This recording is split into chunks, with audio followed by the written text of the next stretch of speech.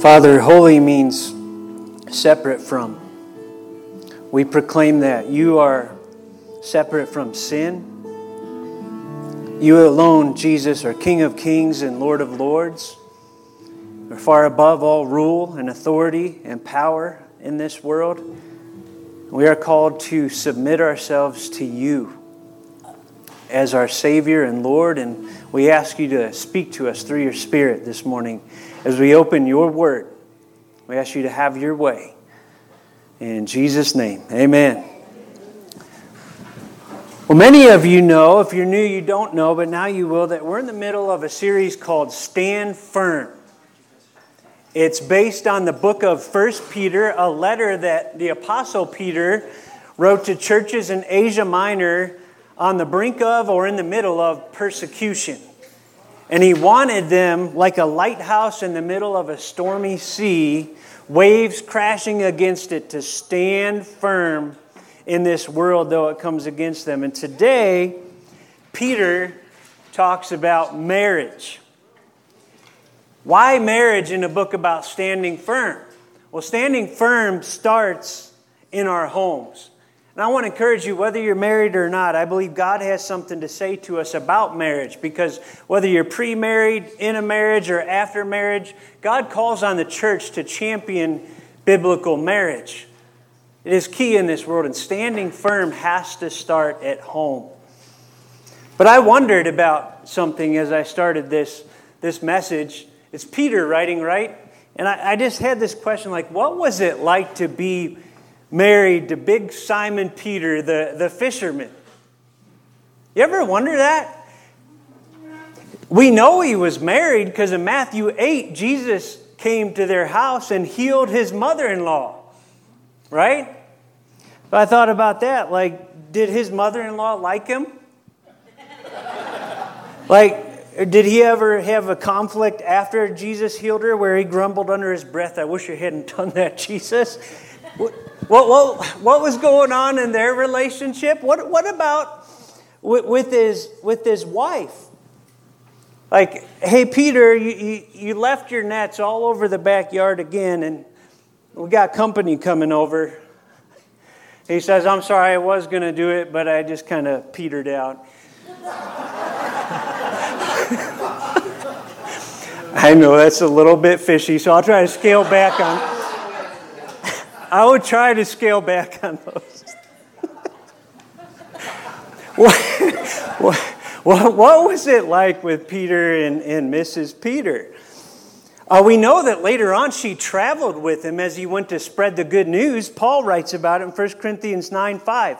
Paul said, "Do we not have the right to take along a believing wife, as do the other apostles and the brothers of the Lord?" And Cephas, which we know is another name meaning rock, meaning Peter, he took a wife along. That got me wondering, was she part of that original 120 in Jerusalem that were up in that upper room praying along before the Spirit came and Peter went out there and preached? What was it like in their marriage? What kind of husband was Peter? But beyond that, what encourages me is he writes this letter. It's not just his ideas, it's God's ideas. We believe God's word is inspired, and he is going to pass on some God-inspired advice for marriage. Because God knows men and women, we need help to get on the same page many times, right? Often, how many of you would admit we come from different places? Right? It's like the guy in this story. A wife tells her husband, she says, "Hey, I had a dream last night. I dreamed that I got a diamond necklace. What do you think that means?" And he said, "Maybe you'll find out tonight." And he came home with a package all wrapped up, and she tore it open excitedly, and it was a book called The Meaning of Dreams.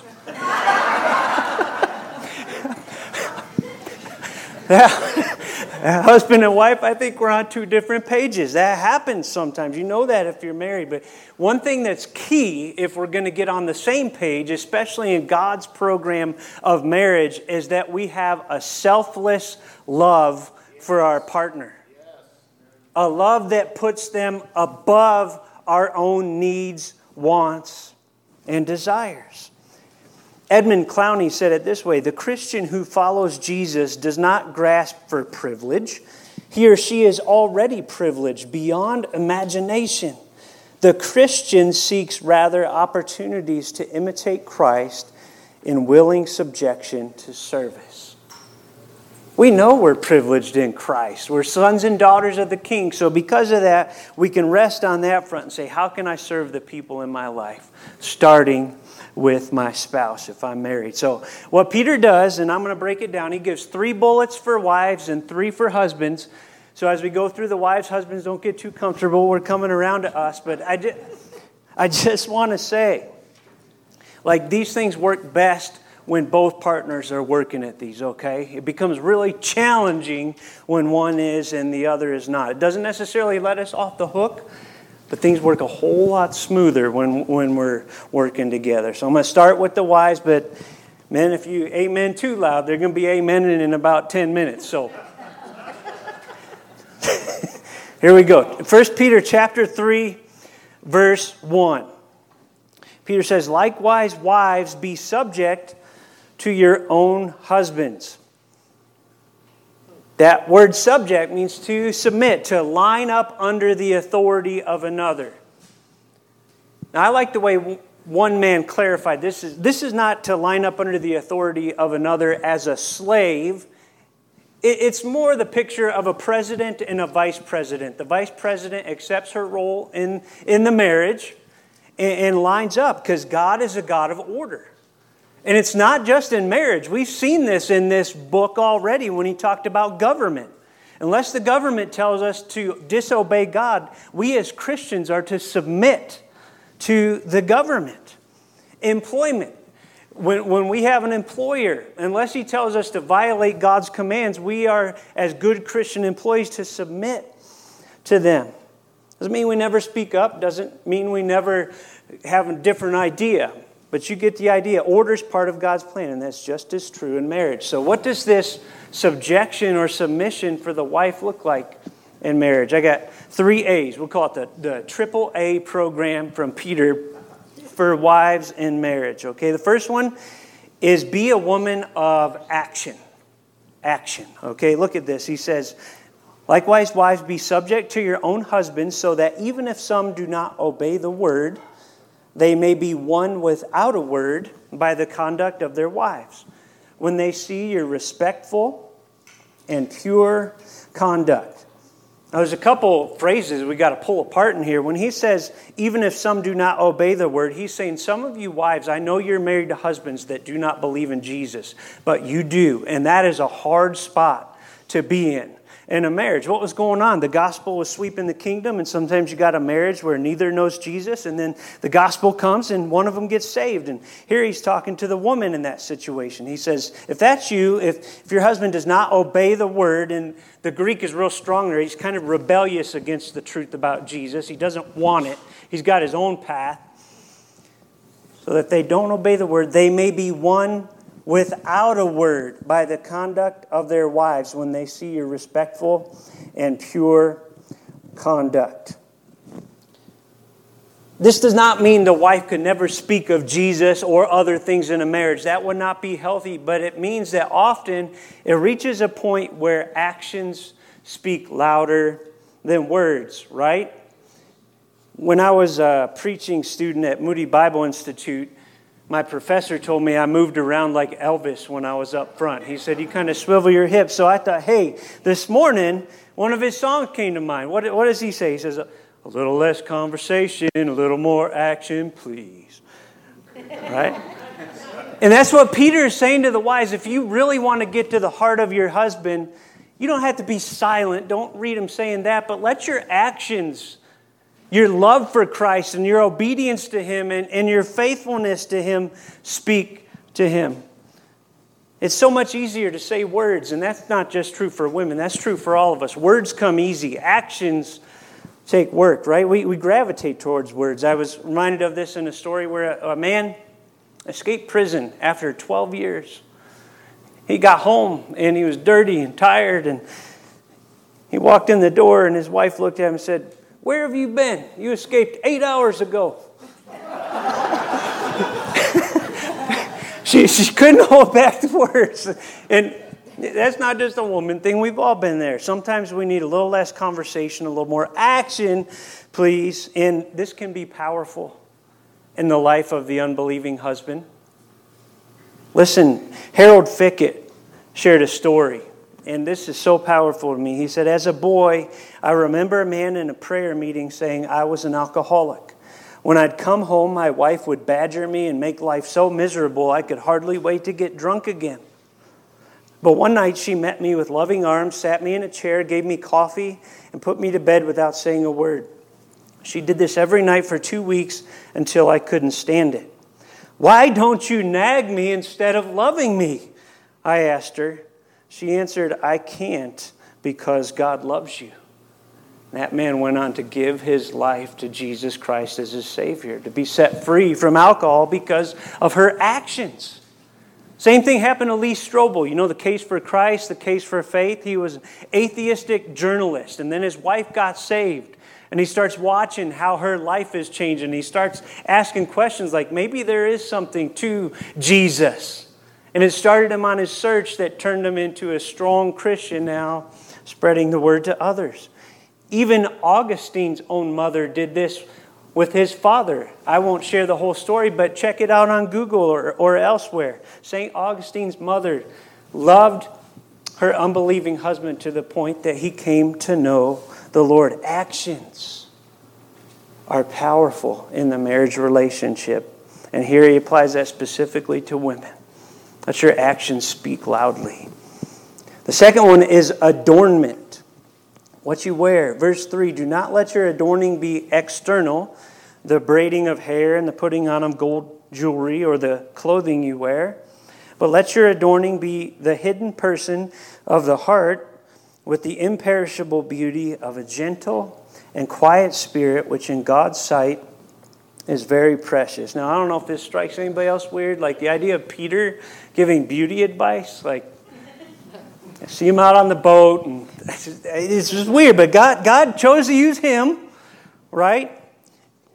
And we got to be careful here. Like, I do not believe they say the braiding of hair or gold jewelry or makeup are wrong because he includes the clothing you wear. If all this was wrong, you wouldn't be allowed out in public, right?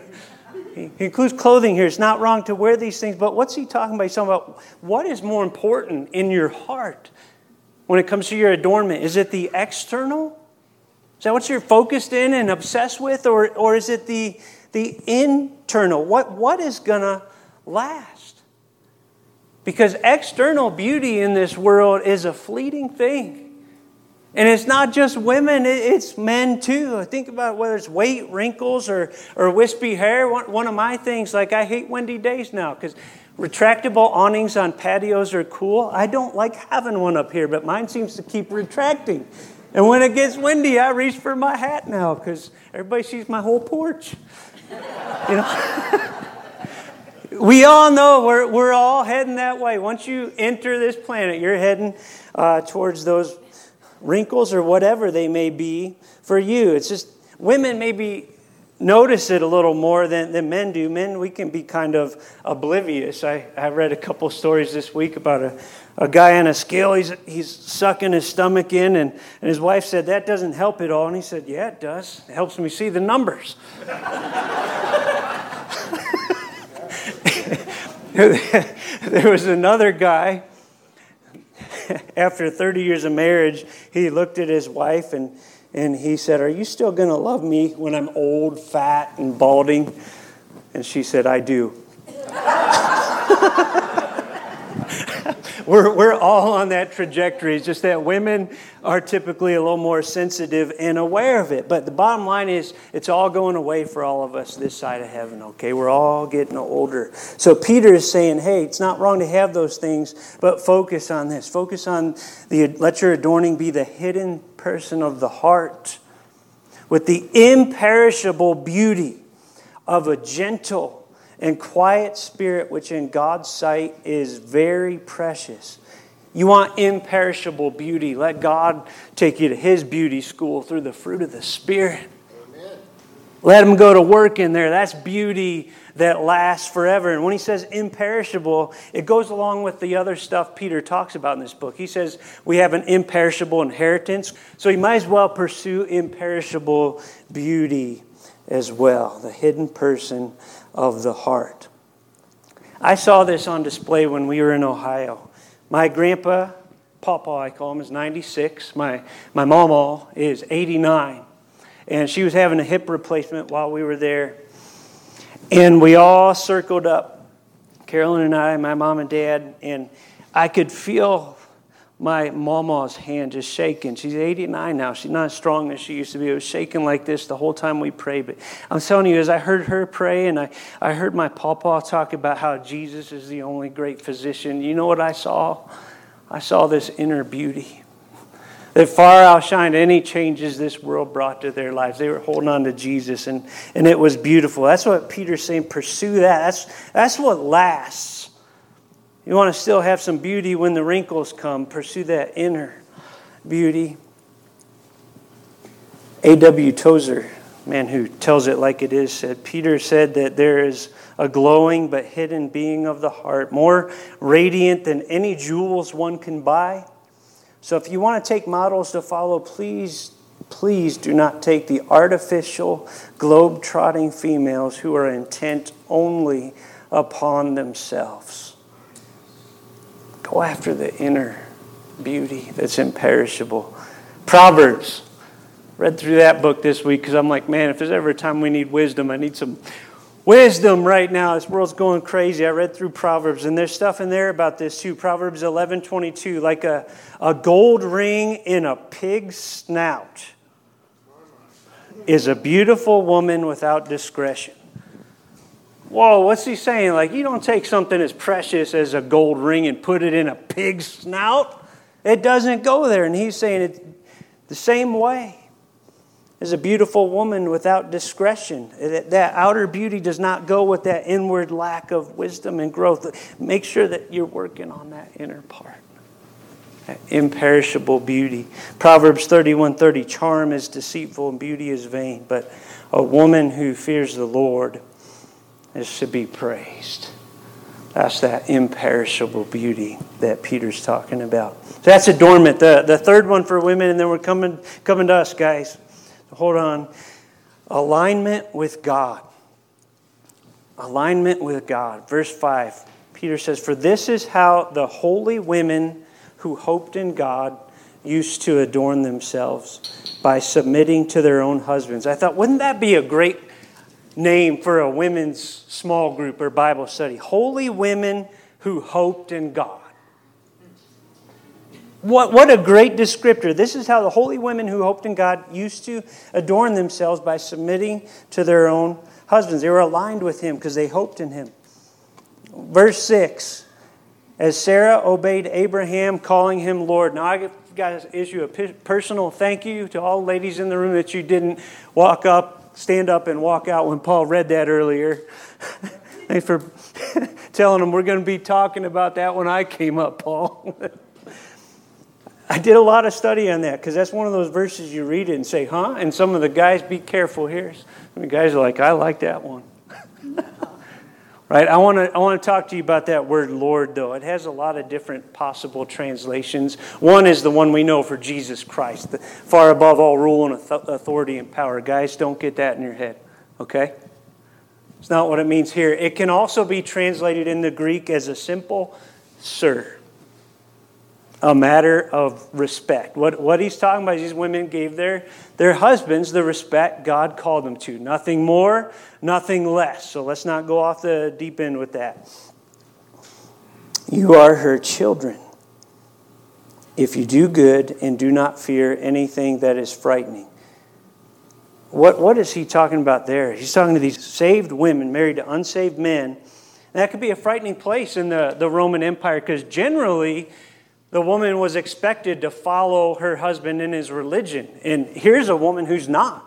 My husband's not saved, but I love Jesus. That could be a scary place to be in that empire. And he's saying, don't be afraid. Put your hope in God. Put your hope in God.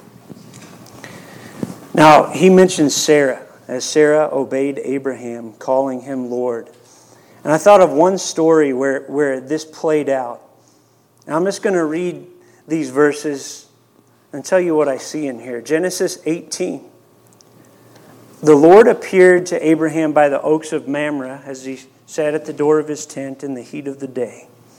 He lifted up his eyes and looked, and behold, 3 men were standing in front of him. When he saw them, he ran from the tent door to meet them and bowed himself to the earth and said, O Lord, if I have found favor in your sight, do not pass by your servant. Let a little water be brought and wash your feet and rest yourselves under the tree while I bring a morsel of bread that you may refresh yourselves. And after that you may pass on, since you have come to your servant. So they said, do as you have said. And Abraham went quickly into the tent to Sarah and said, quick, 3 seahs of fine flour, knead it and make cakes. And Abraham ran to the herd and took a calf, tender and good, and gave it to a young man who prepared it quickly.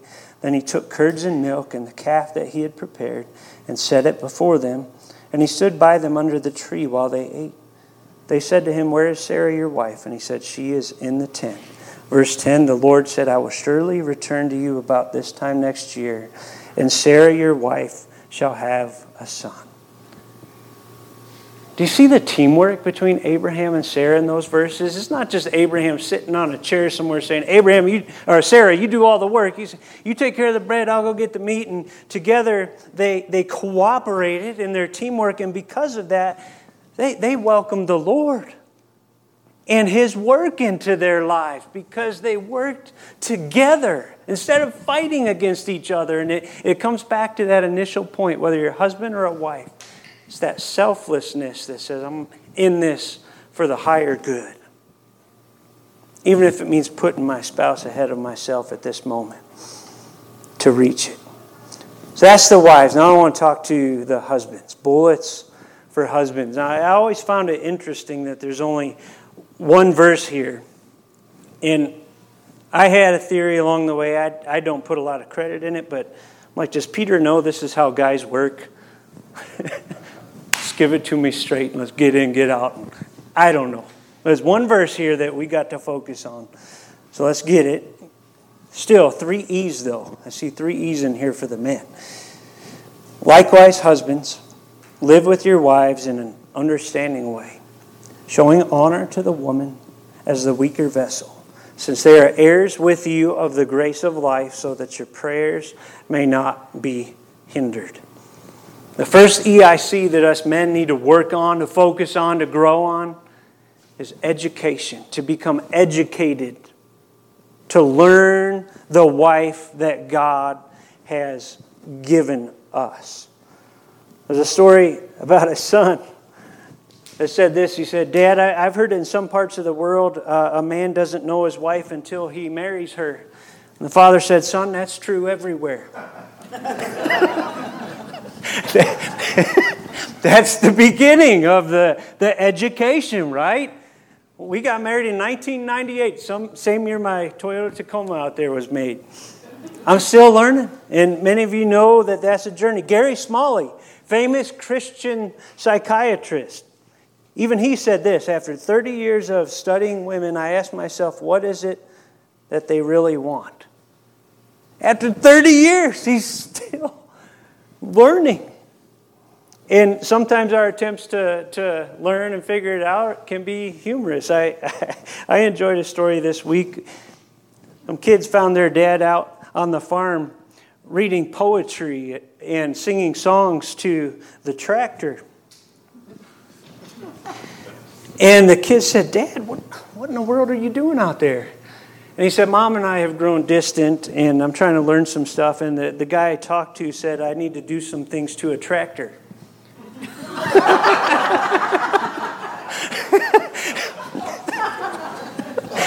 He was trying. He's trying to learn. We're all on that journey, right? Fireproof. Many of you remember the movie. That movie brought it out really well. You don't want to just get your bachelor's degree on your wife, guys. You want to go on to get your master's and your doctorate. And that's a lifetime pursuit. And the only thing I've found, the only way that we can do that is to make time together, to talk and listen. It's not always easy for us guys to listen, especially when it goes beyond a minute. But that's where a lot of the learning happens. I'm talking to myself too, I know. We got to become educated on our wives. The second one is we got to show her esteem. Esteem. That's why he goes on to say, show honor to the woman as the weaker vessel. Now, there's a lot of ink been spilled about what does weaker vessel mean. I'll tell you what it doesn't mean. It does not mean she is inferior emotionally or spiritually. So later on, he's going to call her a co-heir of life with you. Okay? He's talking most likely about the fact that in general, most women are not as strong physically as men. Okay? And as men who realize that, we go out of our ways to meet them in that need, whether it's holding a door, or I could go on and on. Chivalry should not be dead in the church. We should look around and see her as a weaker vessel, not less valuable. One man said it's more like she's like fine china. You don't just throw fine china around the kitchen like you throw your spatula for the grill. She's precious. Treat her that way. I'm going to share an example of what not to do because it struck me so boldly. This was actually just this morning. I was checking out the news headlines on Fox News, and I don't know if any of you guys saw this. This is how not to esteem the woman as the weaker vessel. Here's the headline. Man walks out on cancer-stricken wife in hospital after learning she cannot have biological children. And I'm just going to read a little bit because to paraphrase it, you might not believe me. These are direct quotes from what he shared about what was going on. He said, my wife starts sobbing, but at first I stay still because I don't even know what to make of it. Now instead of becoming a real family, he says, I didn't even know if she would remain the woman I married. Whether the last picture of us together would be the last time I'd remember her looking beautiful, young and carefree, he continued, because the wife I saw in front of me was already a different person. His wife said, we'll fight this and adopt children instead. He said, but I shook my head and turned to walk out the door, he confessed. I still had my suitcase in the car, so I drove to a hotel because I didn't know if my wife was going to end up being discharged or what. At the hotel, I was at least able to get out of reactive mode, but I was still so disappointed that her dream of a family was over. His mother-in-law called him at the hotel and said, just stay there. Somebody wrote in response to all this, this is not about you or your feelings. No one preempts cancer. No woman should be forced to have children earlier than she's ready to just fit into someone else's grand master plan. The fact that you don't see her as the person you married when she is more than just an incubator and a baby-making machine is deeply troubling. Someone else commented, sure, you're allowed to mourn the loss of what could have been, but you don't get to abandon your wife during the worst moment of her life and cry victim. And it went on to say it was unclear from the Post whether the man has seen his wife since her diagnosis or if they're even still together. Now, man, most of us would hear that story and say, I would never, ever, ever even think about doing that. We're to honor our wives as the weaker vessel, but it does make me think, are there other things that she needs that I have not been willing to listen, to figure out, to go to work for on her behalf because it's inconvenient or challenging for me as a husband? We need to esteem our wives, honor them as the weaker vessel. The Ephesians 5 picture, Paul says, as Christ loved the church and gave himself for her, not just in the good times, not just in the easy times, especially in the hard times. We need to esteem her. And finally, to view her as an equal. That's why he says, since they are heirs with you of the grace of life. We're in this together. This is not all about me. We're in this together. We are equals in Christ. Us guys can be good at making it all about us. I read about one guy. He said, my wife told me that I twist everything she says to my advantage. I take that as a compliment. You see? We do it easily. We do it easily. Now, God gives us a motivation to honor them and esteem them and treat them as equals and live in understanding with them. You know what he says to us men? So that your prayers may not be hindered. He's saying, men of God, men who follow Christ, if you don't listen to me on this and you don't honor your wife, you don't learn her, you don't treat her with honor as the weaker vessel, your prayer life will be hindered. It's almost as though if we're treating our wives that way and we go to pray, God's up there saying, buddy, you go back and make that right, and then we'll talk. Because I love her as well. And it's not just that God says, I'm not going to hear it. I believe that wall goes up. But Lenski says this, a husband who treats his wife in the wrong way will himself be unfit to pray, will scarcely pray at all. There will be no family altar, no life of prayer. His worship in the congregation will be affected. You know what he's saying? He's just saying it's not just God not hearing it. You probably won't even want to pray because you are not right with God at that point. And God will be the last thing on your mind while we're treating our wives like dirt. Before we close, I want to review our 3 A's for the ladies and our 3 A's for the men. Bullets for wives. Action. Adornment. And alignment with God for the ladies and men. Education. Esteem. And treat them as equals. Now, if you're like me, you say, what in the world is this passage about marriage doing in a book about standing firm in the face of persecution? Because home is where everything flows from, right? If you got a solid base at home, you're much more likely to be able to stand up out there in your world, in your neighborhood, in your community. But if things are broken at home, it's going to be hard to stand up anywhere. I like what Richard DeHaan said. Here's the positive invitation. If we grab onto God's plan for the home, here's what we can aim for with His help. A peaceful haven from storms of life. A temple where God is worshipped. Have you ever thought of your home having that kind of potential? A school where great spiritual truths are learned and lived. And lastly, our homes can be a witness to the love of Christ. Let's pray. Lord, I look at this passage and I don't believe there's a one of us in here, including myself, that can't carry something away to work on. We see the ways we fall short, whether it's in a marriage like Peter's talking about or the way we treat other Christians in the church or friends. Lord, help us to take a moment here and just invite you. Speak to the husbands in the room. Show us places, ways we need to apologize, ways we need to grow. Help us to recommit to learn our wives and to esteem them when they go through the valleys and the hard times, not just in the good times, and to treat them as the equals that they are.